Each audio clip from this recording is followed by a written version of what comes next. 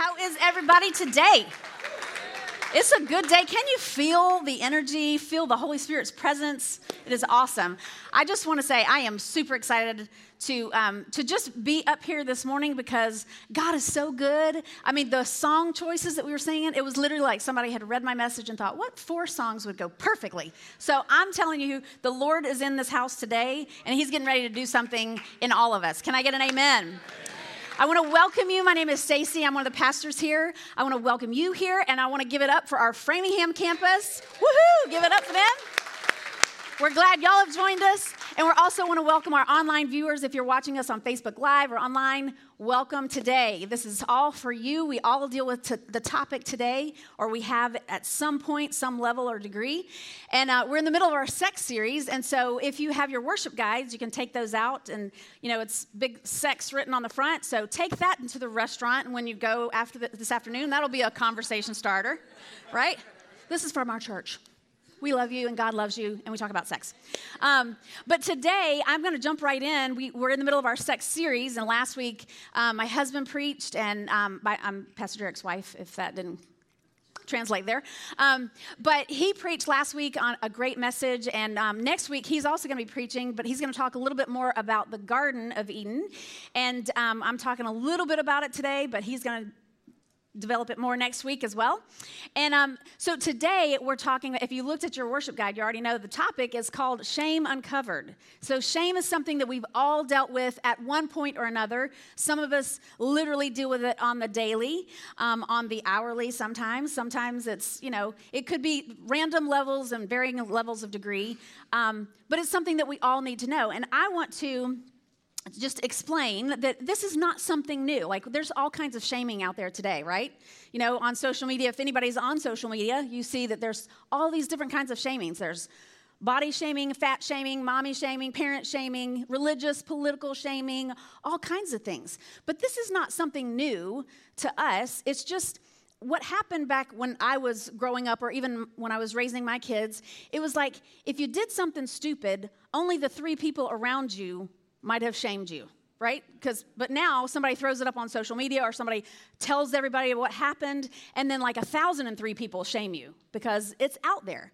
But shame has been around since the beginning of time in the Garden of Eden. And I want to say that there's some people, like I said, different topics that we have. You could even be ashamed of your upbringing. Anybody see the movie Sweet Home Alabama? Oh, yeah. I'm from Alabama. That's hence the accent. You'll hear me say y'all or all y'all or whatever. But she was ashamed of her upbringing. Some people are ashamed of their finances, of the grades that they got, or the fact that they didn't go to college, or the job that they have. All kinds of people are ashamed of something, whether it's, I shouldn't say all people are ashamed of something, but a lot of us deal with it. And I want to read you what, this is not even Bible-based. This is just straight out of Google, Wikipedia. It says, dealing with shame is a threat to the integrity of the self. It keeps us caught in the fear of being found out by others. The perceived deficit is so humiliating that the person goes to great lengths to hide the flawed self. We're all flawed. So I thought that was interesting. The perceived deficit is so humiliating. It just means the person who's dealing with shame is so afraid that they're going to be exposed that they will go to great lengths to hide exposure. And shame is a symptom shaper. That's not something you can say 5 times fast. Shame is a symptom shaper. Everybody try it real quick. Shame is a symptom shaper. I've said it 3 times right in a row. But it's when people figure out other behaviors that they can portray in a desperate attempt to cover over what they really think of themselves, or what others have put on them that they think of themselves. So it could be anger or rage, or like if you're insecure, a lot of times men have this machismo, it's really because they're insecure. It could be controlling spirit or critical, like literally if somebody's critical, they're dealing with their own shame. And it shapes ourselves on how we want others to see us. Shame does that. And so there's a difference between guilt and shame. Guilt is about action, and shame is about the self. So guilt says, I've done something bad, I must make a payment. I must pay for my bad thing that I did. Shame says, I am bad, and I am unworthy and unlovable. So there's a difference. Guilt is about the action. Shame is about the self. So shame creates habits that are detrimental to our thinking. And scientifically, again, if you look it up on Google or Wikipedia about shame, it's scientifically proven that it affects the whole body, the whole self. And because shame is an emotion, it affects your emotions, it affects you spiritually, relationally, and physically. And we're going to talk about the different ways that we see in the Bible. So we're going to start there because that's where shame started. So in the beginning, God and man had complete intimacy. There was trust, there was innocence, and it was awesome. And then sin entered, shame followed, and intimacy was lost and broken. So my goal today is to help expose what shame is so that we can remove it out of our lives and restore the intimacy between God and in our relationships. So if we look at Genesis 2:9, we're going to go to the Bible right at the beginning, in the Garden of Eden. Genesis 2:9 says that the trees were pleasant to sight and good for food. So everybody say pleasurable and purposeful. Framingham, are y'all saying it? Pleasurable and purposeful. Okay. So in verse 25, chapter 2, 25, it says, they were naked and not ashamed, and then that changed. So let's see what happened. Let's look at Genesis 3. Verses 1 through 7. It says, God gives them, I'm going to summarize what this says. So God gives them the do's and don'ts of the garden. Don't eat of this tree. Then the crafty serpent comes in, questions Eve. He says, did he really say that? Can you really not eat of any of these trees? And she says, well, no, just not this tree, or we'll surely die. The serpent's like, you're not going to die. Come on, he just doesn't want you to be as wise as he is. You're surely not going to die. He just doesn't want you knowing all that he knows. So Eve saw it was good for food, pleasing to the eye, and desirable for gaining wisdom. And she took and ate and gave some to her husband. Okay? So now, the serpent appealed to her pleasure and then distorted the purpose. Eve needed to have, Luke Barnes is right here. Did anybody see the video that their family put up of Brian holding the tail of a snake and Luke, who's 14? Anyway, 14 years old, and he has this stick, and he leans over, and he's trying to crush the head of the serpent, and then he grabs it and picks it up, and he's like, well, this is heavy. I'm like, Eve needed to have that kind of fearlessness, to be able to just say, nope, serpent, But let's look at what happens. We know that sin entered, and then shame followed. So Genesis 3, 7 through 10, it says, let's look at that. It says, then the eyes of both of them were opened, and they knew, where were we? They realized that they were naked, so they sewed fig leaves together and made covering for themselves. I have a helper today. Praise God. They sewed fig leaves together and made themselves a covering. So it says, then, fig leaves, that's what they were trying to make themselves because they knew that they had been uncovered, so they knew that they were naked and ashamed. And it says, then the Lord God called to Adam and said to him, where are you? So he said, I heard your voice in the garden, and I was afraid because I was naked, and I hid myself. This is actually where the TV show Naked and Afraid originated. It's biblically based. No, I'm just kidding. I don't know. I've never watched it. I don't know. But when God was asking, where are you?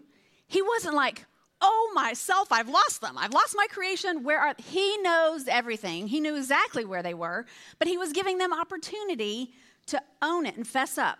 Okay, you can put that on the ground. You can go. Thank you. Can we give it a hand for Mike? And our fig leaves. Okay, so when God was asking this question, it's like, I think he was doing, like when we were sitting at the dinner table when the kids were growing up, and I would say, Devin, here, want some broccoli? Madison, want your carrots? And they would go, no, thank you. And I'd say, well, let me rephrase it. Here's your broccoli. Here's your carrots. And one time, Devin goes, Mom, why do you even ask? And I said, because I'm giving you an opportunity to make the right choice. That's what God was doing. He was trying to give them an opportunity to make the right choice to say, I'm here, I messed up, oh my gosh, because they knew they had already messed up. So Hebrews 4:13 says, nothing is hidden from God's sight. Everything is uncovered and laid bare. So God has always given you an opportunity to confess something and expose it to him so that you can be truly healed. And I want to say that today could be your day to get free from shame and anything else that is uncovered in your life, because this is a good environment and God's giving you an opportunity today. Don't miss the opportunity. I want to say that strong. Don't miss today. Can I get an amen? All right. Framingham, amen. Okay. Verse 11 through 13, it says, so who told you you were naked? Right there. Who told you were naked? Have you eaten from the tree that I commanded you not to eat from? The man said, the woman you put me here with. Do we have the gifts up there? The woman, that's the Eve. How about the Adam one?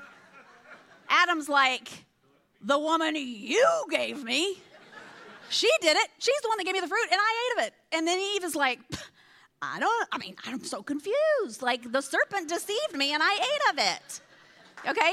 So, there was shame over both a physical and a spiritual nakedness. The intimacy was broken right then and there. And you know that when God left the garden, Eve was like, you had to throw me under the bus in front of God? You know she lit into him, ladies, right? What kind of protector are you? And she's probably like, God gave you to me. No. But they had shame. So there was intimacy broken between God and them, but there was also intimacy broken between Adam and Eve because they blamed each other, you know? So this is where it went from naked in paradise to naked and ashamed. Everything was great one moment and it all changed because sin and shame entered. There was intimacy, trust, and security and innocence. And it was gone. And that is where the enemy has tried to keep us since the beginning of time, so that we feel that loss of intimacy with the Lord and with the relationships that we have. And shame is the enemy's plan to keep us from walking powerfully and living victoriously. It's his plan to get us to not have intimacy with him. And our big idea for today is God wants to see and remove a sense of shame. We have to be aware of the enemy's deception so that we can walk in God's protection. We have to know that this is his plan, and when we dwell on our shame and live in it, we're giving in to his plan. And I'm not going to do that, and I'll share a little bit about that later on. But so we're going to talk today about shame exposed and shame expelled, okay? Shame exposed, that's kind of an oxymoronic statement because people who deal with shame, they don't even want to say the word expose. That's the thing. They don't even want to be exposed in any way, shape, or form, expose their flaws. They don't want to deal with it. So shame exposed, we're just exposing the problem, not a person, right? Okay, so Ephesians 5:13 says, but everything exposed by the light becomes visible, and everything that is illuminated becomes a light. So God wants us to be able to expose something and bring it to the light so it doesn't have the control over us. In Ephesians 5, I think it's right before that, in verse 12, it says, have nothing to do with the fruitless deeds of the dark. So when something is in the dark, it keeps the power over us. But if we expose it to the light, it has no control over us. And that's what we are supposed to expose: shame. So in our world right now where sexual immorality is rampant, I want to shed some light on why this is the case. So the enemy works so hard to shame us in this area, and I want to expose why. And it's interesting to see that, number one, the serpent's first deception involved sexuality. It involved the body and how they felt about their bodies. Genesis 2:25 says, the man and his wife were both naked, and they both felt no shame. At this time, there was no embarrassment, no uncomfortability, no sense of shame. They didn't feel dirty or vulnerable. They weren't like, don't look at me. They weren't, turning around to put their fig leaves on. They weren't doing any of that. It's like there was just completely innocence. It's like Zion and Hudson, okay, when they are grandsons. They're about 1 year old each. And they, Wednesdays, we keep Zion, so he comes over, so they take baths together, and they play together. And when we take off their diaper, when they're getting ready for the bath, it's literally like they think the gate is coming up for the wild bucking bronco to just enter the stadium, and you take the diaper off, and they start running down the hallway, chasing each other, running back and forth, because they're like naked and unashamed, okay? And can you imagine if that's what we were supposed to feel like? Now, I'm not saying please don't do that. We will throw your naked butt out of here if you try to do that, okay? That's not what I'm saying. But we need to have that kind of shamelessness about who we are. Yeah, there are things that have happened to us, but we're going to expose it so it doesn't have the control over us, because the enemy wants us to hold that over our head, and that's not going to happen. So our bodies or our sexuality is not the problem. It's the lust of the flesh. It's because the serpent appealed to the lust of the flesh at the very beginning. And he appealed to, you can have knowledge. You can have wisdom. And you deserve better than this. I mean, even just his tone, he says, surely he didn't say you couldn't eat from any of these. Like, he's basically appealing to a sense of entitlement. Like, surely you can eat all of this stuff. So why was the serpent's first deception involving sexuality? Because number 2, our sexuality is Satan's easiest door to shame. That's the easiest way he can shame us. 1 Corinthians 6:18 says, flee from sexual immorality. All other sins a person commits are outside the body, but whoever sins sexually sins against their own body. Do you not know that your bodies are the temple of the Holy Spirit, who is in you, whom you have received from God? You are not your own. You are bought at a price. Therefore, honor God with your bodies. Everybody say, I am bought with a price. Okay, think about it. This might be a little uncomfortable for some of you because of your past or what's happened to you. But think about the first time that you were exposed to sexual immorality, whether it was your choice or somebody else's bad choice to you, okay? There was all kinds of feelings, whether you were young or not and you don't even remember. If you remember, you know the feelings that you have or have had when sexual immorality was a part or something that happened to you. There was confusion, maybe mixed with a rush of excitement or, thrill, and then total guilt. But one thing you certainly experienced was shame. After it was done, you experienced shame, okay? And for those of you who experienced shame because of what somebody else did to you, I'm sorry, but you do not have to live with that. You do not have to live with that. That is, because of their shame, that's what they did to you. And I want you to be set free today from any shame that you feel, whether it was your choice or somebody else's choice, because, well, I'm going to get ahead of myself, because that's what Jesus did for us. We don't have to live in that. Okay, so even if it was your doing, let's talk about that. If it was your doing, say the first time you saw pornography or that you had sex outside of God's protective parameters and you felt shame after that, okay? It's still, you have those feelings of guilt and excitement and then confusion and always shame. And shame is what we carry. The guilt is what you feel when you've done it, but then shame is what we carry along the way for the rest of our lives if we allow the devil to win. You felt shame because the Bible says it itself. The sexual sin is against our own body, and the enemy knows that our bodies are the temple of the Holy Spirit. So it's like he's trying to kill 2 birds with one stone. He wants to destroy our bodies, which again, scientifically, the internal factors, which I'll get to in a minute, destroy your body if you allow shame to have its part. So he wanted to destroy our bodies, but then he also wanted to destroy the temple of the Holy Spirit. So that's why he went with sexuality and shames us in our sexuality, because he knows that number 3, shame causes a loss of intimacy.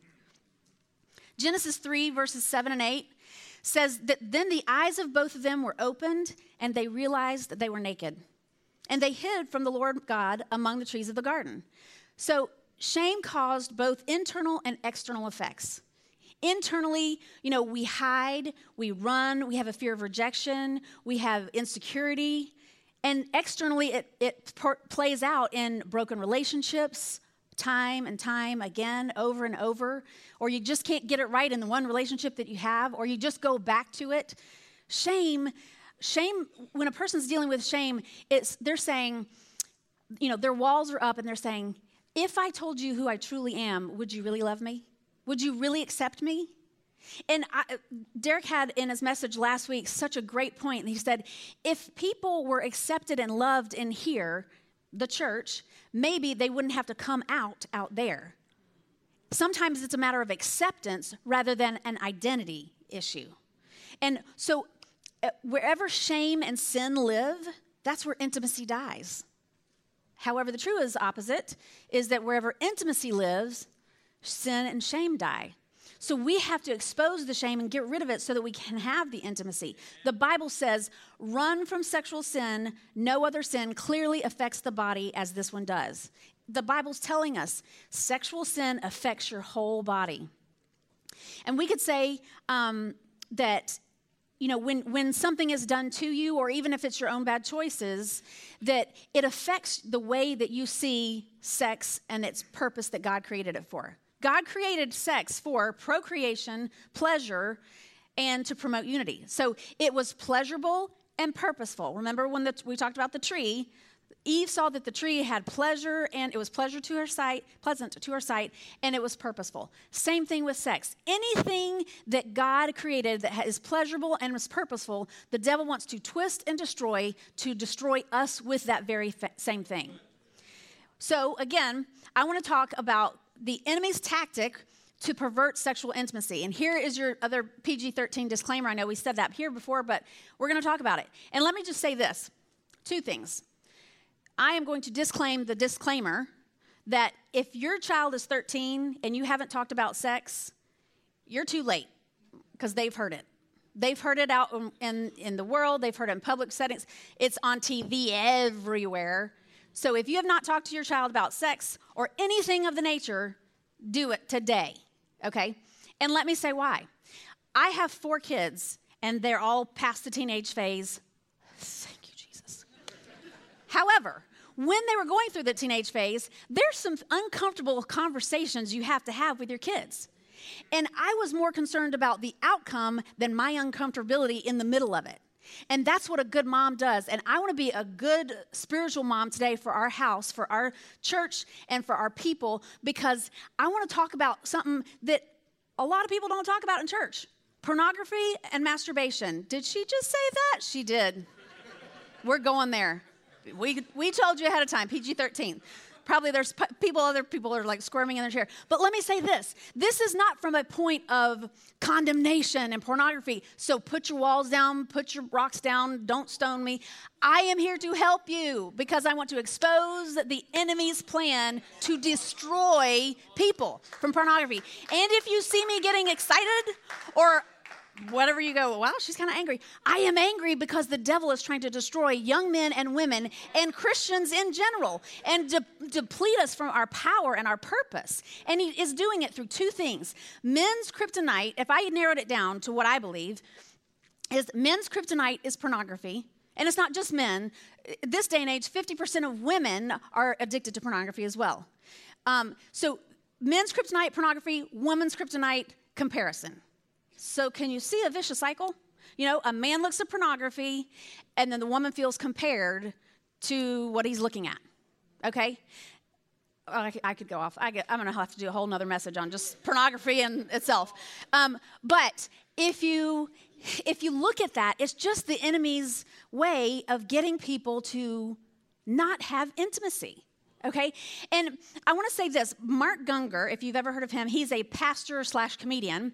He did something called Laugh Your Way to a Better Marriage. Some of us, y'all remember that, I'm sure. But it's hysterical. He's great. He talks about the man's mind and the woman's mind and how completely different they are. But in it, he was talking about pornography and specifically masturbation. And he said that the enemy's tactic is to take out a whole generation of young people because they're exposed to pornography. The average age is 8. Average age is 8. That means there's some that are older and some that are younger that are exposed to it. It's so readily available. Keep locks on your phones, parents, okay? Keep locks on your phones. Know what your kids are doing. Protect them at all costs because the enemy, his plan is to destroy your children. And let me explain a little bit how he's going to destroy your children just with pornography or seeing that. Is that children who are masturbating, say they start masturbating at 8 years old at the average age, they're training their bodies to only respond to that kind of stimulation. So people might be thinking, okay, how is that really going to affect somebody? Well, just think about it. Like you might not have started till whatever, 16, 20, and it didn't happen quite as often because it was a little harder to get your hands on the pornography or a Playboy or whatever it was. Is she talking about this? She's talking about this, okay? So, because I want to paint a clear picture. You need to know what you're dealing with so that you don't give into it the next time because It's just so powerful. Okay, so you're there. It's so easily and readily available that kids are doing it more often, starting at an earlier age, so then it trains their body over 15 years, 20 years to only respond to that kind of stimulation. Then they get married and they cannot even enjoy the human intimacy. Can you see what the devil's plan is? It's like he's trying to destroy intimacy in the sweetest and most perfect of relationships of marriage. And he's starting earlier and earlier. We have to protect ourselves. And that's, again, I'm sweating up here because this is not a topic you don't talk about, but I'm being a good mom, okay? I want to be a good mom, and you need to know. Amen. Amen. Thank you. Thank you for the encouragement. Now I'm sweating. I'm going to have to put some deodorant on. Woo! Okay. How y'all feeling over there, Framingham? You good? Okay, good.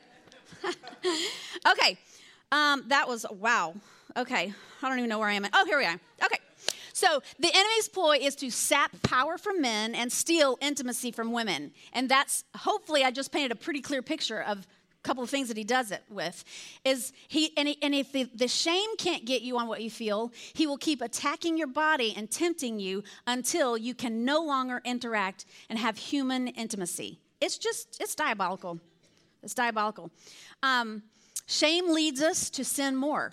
We cover over or we give into the guilt or walking in defeat, and then we say, it's such a vicious cycle. Like, we feel such shame about it, but then we go, I just want to feel good for about a minute or two. And then we go back to the same thing, and or even if it's somebody else's choices that you're carrying shame from, when you're walking in bitterness and unforgiveness, that's not what God has planned for you. He wants you to be set free from that shame. And the only way we can be set free from that shame or any shame is through the salvation that Jesus provided for us on the cross. And that's the key, is the salvation through the cross leads us to be shameless. It doesn't just wave a magic wand and poof. There are some people who are completely set free many times in a moment's notice, but a lot of times, most of the time, 90% of the time, is we have a choice to make. We have action steps to take. And that's what I want to talk about right now, is we're going to expel shame. Shame expelled. And the first part of it is really completely counterintuitive. Completely counterintuitive. The first one is drop the fig leaf. What? Expose myself? No way. Hear me out, okay? So we're going to drop our fig leaves and expose the shame so that it is brought to the light so that God can use it for his glory and maybe even to help some other people. 1 John 1:9 says, if we confess our sins, he's faithful and just to forgive us our sins and to cleanse us from all unrighteousness. So we confess to him. James 5:16 says, confess your sins one to another so that you may be healed. We have to confess to somebody else so that we can be healed? Yep. Ephesians 5:13, expose it to the light. Let it become visible. We need to be vulnerable. We need to, shame says to conceal it. We're saying confess it, not we. God's saying confess it. We have to be vulnerable, and because vulnerability leads to stability. If we have to look at our past, deal with it, acknowledge it. Let me just say this. Nobody gets set free from shame by picking up that rug and sweeping it under there. Woo, gone. It's still there. It's going to cause you to trip over that rug every single time that you come and face something like that. Pull it out from under the rug, acknowledge it, deal with it, grieve it, and get rid of it. So once and for all, you don't have to have it. And let me say this, that our church should be a body of believers, and I believe that we are, for the most part, a body of believers who are accepting. We don't shame people. Let it never be said of anybody in our church that we would shame people for anything, okay? Anything. I don't care how bad your choices are. In fact, there was a guy that came, I was teaching in Next Steps, this was months ago, and he came and he was like, you could see shame was like covering him. And he came and he said, he was waiting around after, and he said, I just need to tell you something. I need to tell you something. And he kept saying, I need to tell you something. I was like, well, can you tell me? Like, let's go. He was like, I just don't think that you're going to want me here after I tell you this. And I said, sir, you can't tell me anything that's going to surprise me. We got a church full of sinners over there. Just kidding. I kind of did throw us all under the bus. But he was so ashamed of his past or what he had dealt with before that he couldn't even come here. He couldn't even look me in the eyes. I mean, I was like, at the end, I was like, so you're saying that XYZ, like, can you just say it? Can you just expose it? He couldn't even say it. I'm like, sir, we love people here. We are all okay with your past. Like, we're not going to bring it up. We are going to challenge you to grow in that. If you're still dealing with it, there might be some things that we will help you with, but you're accepted here. He was like, and he had tears in his eyes. And I'm like, that's what people feel like. And if we are the ones that are causing them to have shame, shame on us. We need to be loving and accepting. And let me say this, when you're able to drop your fig leaf, like, you don't just, I don't think you should, walk in the front doors and be like, hi, I had an abortion. Hi, I'm a former adulterer. Hey, I'm an addict. Hey, don't do that, okay? We'll have a little conversation with you if you do that. But we do want you to know that you got to find your people. And this is a shameless plug for small groups, okay? Find your people. The only way you can be able to find your people and drop your fig leaf is finding your tribe.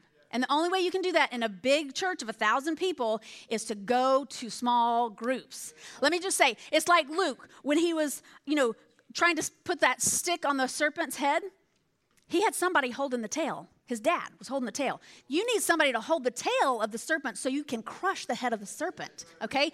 And you can only find that with people. We are not meant to do life alone. We're not meant to wrestle that serpent alone. We need help. We need people in our small groups. And you're saying, so if I sign up for a sport, I'm acting like a man. I'm going to go ahead. If I sign up for a sports small group, you're saying that I'm going to be able to drop my fig leaf? Please don't. Don't drop your fig leaf on the court or the field or whatever. But you find your people. You find, okay, it may be a sports small group this summer. In the fall, it may be a financial peace small group. In the spring, it may be something else, a Bible study or whatever. You're finding who you want to do life with, and then you find who you can trust so that you can drop your fig leaf so that you can get past it, past the shame. Oh, this is just so imperative that you understand this. Okay, the second part that we're going to do, we're going to drop the fig leaf first of all, and then secondly, don't listen to the enemy. We got to fight the battle. Don't listen to the enemy. Proverbs 4:20 verse 22, 4 verses 22, sorry. I'm worked up. Okay, 20 to 22. It says, my son, pay attention to what I say. Turn your ear to my words. Do not let them out of your sight. Keep them within your heart, for they are life to those who find them and health to one's whole body. Everybody say whole body. Whole body. Framingham, say whole body. Oh, good. Y'all we're all one. Ashlyn said it here with you too. Okay, so it says his words are health to our whole body. So you need to know what this word says. This is your sword. This is your what you're going to fight the battle with, the shame with. This says that I am the righteousness of Christ. I'm covered in his righteousness, so I don't have to deal with shame. I am the head and not the tail. I am powerful. I am victorious. I'm an overcomer. That's what this says. And if you don't get in this, you won't know what it says. And you'll have to trust what I say. That's what it says. Read it yourselves. But sometimes it's not just, yes, that is powerful and active, but sometimes when you believe it, this is what you have to do. Let me just say what happened like a couple times in my life. When in the things that I did, my only 3 sins that I've ever committed. I know, watch out for the lightning bolt. Okay. But the things that I had done in my past, I know that there were a lot, in a couple of situations, it was Christians who wanted me to carry the shame. It was Christians who wanted me to wear that badge of my sin or the proverbial scarlet letter, It was Christians who didn't think that I should be so healthy all of a sudden. But it was one person that said something to me after I found out that I was pregnant with Devin before we were married. Everybody knows it anyway, I'm sure, I think. But anyway, surprise if not. Okay, again, we're a bunch of sinners over here. We've confessed it, and I'm not walking in shame. So I can talk about it because I want somebody else to be able to be set free from any shame that they would experience, So where was I going with that? I confessed it. Oh, the one person, she is all over the map, I know. The one person said to me, she said, you know what, Stacy? If you walk in this in shame and with your head down, you are slapping Jesus in the face for what he did for you on the cross. That's all it took. I was like, well, I'm not going to slap my Heavenly Father in the face, and I'm not slapping my big brother, Jesus, in the face. I am going to fully take on what he did for me so that I can be set free from this, so that I don't have to walk in it. And let me say, if I didn't do that, wouldn't be standing here today. He wouldn't be sitting right there on the front row. This whole church probably wouldn't even be here. Well, the church would have, because God would figure out somebody else that would do this. But I'm telling you, shame will keep you from your purpose, but being shameless will catapult you right into your purpose. Come on, can I get an amen?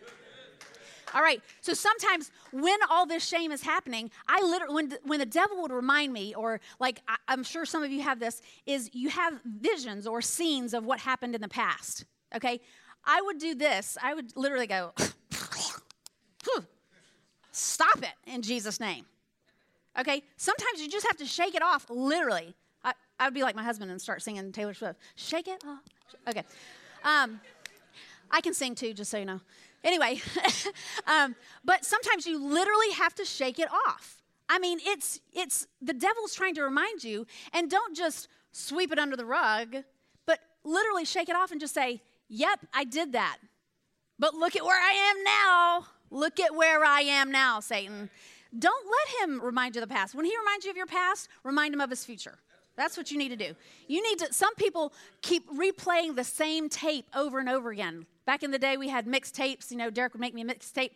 And it was like you played it for so long, you knew exactly what song was coming up next, you know? And even though they weren't the same, group or whatever. And sometimes you just need to throw that tape away. For the people that don't understand what a tape is, you need to delete that podcast or whatever it is. Okay? You need to take captive every thought and say, nope, I'm not thinking about that anymore because I've confessed it, I've acknowledged it, I've grieved it, I'm moving on, and I am not letting shame rule my life. If you need help, read Battlefield of the Mind. That's a great book for you. But it takes years of practice sometimes to be set free from shame, and it doesn't just happen all the time. But I have good news for you. You are all capable if, number 3, you depend on the finished work of the cross. I want to say this. John 19:30 said, Jesus said, it is finished. Everybody say, it is finished.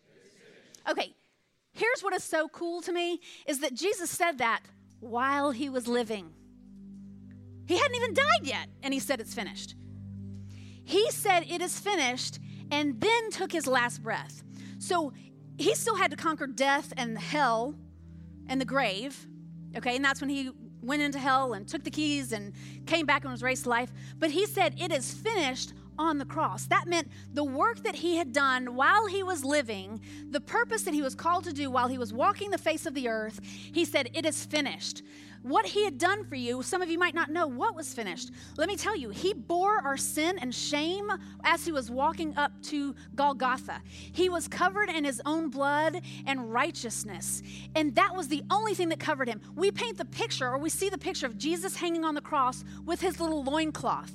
He didn't have a loincloth. He was completely naked. He was spat on. He was mocked. He was shamed and scorned for you, so that you don't have to carry the shame that something has happened to you or that you carry. You don't have to carry it. He did it for you already. It is finished. Everybody say it's finished.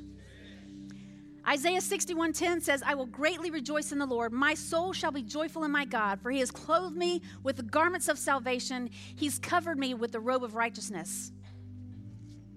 Even after all that the Adam and Eve had done, they sinned against him. They were disobedient. They hid. They tried to cover themselves. They took these fig leaves and tried to cover themselves. And God saw that if left to ourselves, we would try to cover ourselves for the rest of our lives completely and sufficiently. That the fig leaves weren't going to cut it. And I think this is an Old Testament foreshadowing of a New Testament reality. God, it says in the Word, God made animal skins for their covering and covered them and clothed them. God did that. Adam and Eve didn't think of that. They didn't go, hey, look, there's a lion. Let's put that on us. Nope, God did it for them. So God knew that this was not going to cut it for the rest of our lives. So he knew that a permanent solution had to be made. So he sent his son as the permanent solution. He sent his son to cover us completely, to cover us with his righteousness, with his shamelessness. He covered all our sins. He covered our healing. He did that for us, for you. And I want you to stand with me this morning. God's ultimate plan was to restore relationship and intimacy between God and man, and Jesus was that solution. When he was hanging on the cross, he had nothing on but only his blood covering him. And that is what is covering you today, the blood of Jesus that is so powerful, so powerful. It covers all shame, addiction, abortion, adultery, financial shame, intimacy issues, broken relationships. It covers everything. And today I want to pray for two groups of people. The first one is that you've never even known Jesus as your Lord and Savior. You haven't really accepted the work of the cross and what he did for you. And I'm going to pray for you, and then I want to pray for people who deal with shame. So if you'll just bow your heads and close your eyes, I want to give the person next to you an opportunity to have a moment, a private moment, that they don't have to worry about somebody else looking around. But if you have never accepted the Lord Jesus Christ as your Savior, I want you to just raise your hand. I'm not going to call you down. We're not going to do anything. We're just going to pray with you. So if it's the most important decision you'll ever make. If you have never accepted Jesus Christ, and if you're watching online or Framingham, go ahead and raise your hand. Raise your hand now. Thank you, Jesus. I see your hand. That's awesome. Anybody else? Anybody else? Thank you, Jesus. All right, brothers and sisters, let's pray with our new brother in Christ. Everybody just repeat after me. Lord Jesus, I thank you for what you did for me. I receive it. I receive the finished work of the cross. I claim you as my Lord and Savior. I confess it with my mouth, and I believe it in my heart that you are Christ, you are raised from the dead, and you are living victoriously in heaven so that I can live victoriously here on earth. In Jesus' name. And I want to pray for those of you who maybe deal with shame in your life. I just want you to raise your hand, and I'm going to pray quickly for you as well. Any shame that you have, whether it's, no matter what it is, any kind of shame. Okay, hands all over the room. Today is your day. Everybody say, today is my day. Lord, I just lift up all these people that have their hands raised that are just ready to be done with the shame. Lord, you covered it so perfectly that we don't have to do it. We don't have to try and cover our own shame or to do something that to carry this for the rest of our lives. We don't have to carry it. So Lord, I just rebuke shame in Jesus' name, and I cast it out, and I say the work was done on the cross, and we are going to walk in it. We are going to depend on the finished work of the cross. We're going to drop our fig leaf, and we are going to solely and desperately depend on you, Lord. I thank you, Father, for healing us, for forgiving us, and for letting us be shameless in all of our walkings, Lord. Thank you, Father, and I ask that you would just bless the people today and that you would meet them where they're at in Jesus' name. And everybody said, amen. Amen. Come on, Mike.